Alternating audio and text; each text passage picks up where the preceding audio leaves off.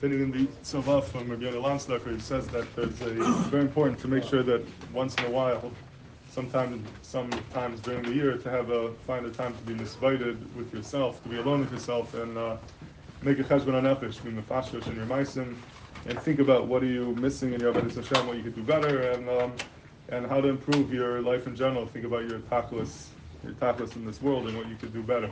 And he says that during that time you have to. It's not a time for learning. You shouldn't learn during that time. You should be misguided and think and be mispalm that Hashem should be marry your life to improve your life and come up with eitzos and kabbalas how to taka become better.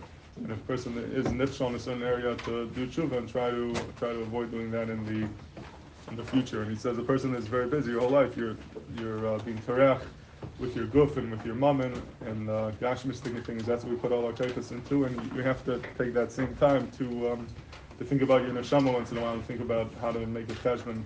What's going to be with your neshama, what's going to be with your life. This is very reminiscent of the words of the Mesilas Yesharim. It speaks about the same Indian, how it's important to make a cheshbon hanefesh and to stop, and just like you make a cheshbon hanefesh in your business to make sure that it's working and it's profitable, you have to do that with your inyanim of ruchnius as well. And Ramchal writes in one of his other svarim that it's hard to know what he means, but he says that a person has to spend, I think his lashon is like kamay shah b'chol yom. You have to spend like an hour every day and being misguided and making a cheshbon hanefesh. And obviously we can't afford to do that, and that's not the minhag. But you see how important it is to have some time alone with yourself. And he says that when a person makes a cheshbon hanefesh and you think about and he says, "Miyad, you're misyasib b'derech taiva." Right away, it's inevitable. You're going to end up doing the right thing, and that will help you grow. So it's very important once in a while to think about these things. Today, it's difficult because we're very used to always being engaged and always doing, even when you're not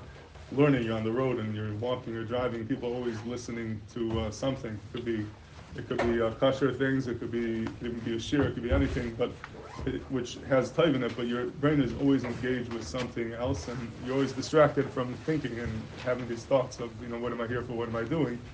And it's important once in a while to just turn everything off and don't, you're with yourself, you're traveling, you don't have to always listen to something, just listen to yourself and think about what am I here for, what's my tachlis, and it could take you a couple of seconds or a couple of minutes, and once you do that, the Ramchal says that the miyad you're going to improve your life, and that's why the Yetzer Hara fights this very strongly. He'll rather us do anything, even Dvarim Shel Mitzvah, as long as we don't think about ourselves and think about what we're here for. And it's a difficult thing to do, to turn everything off and just think. But as he says, it's an important thing to do once in a while, a couple times a year, once a week, to have a little bit of the cheshbon nefesh, and that could really put you on a derech taiva right away.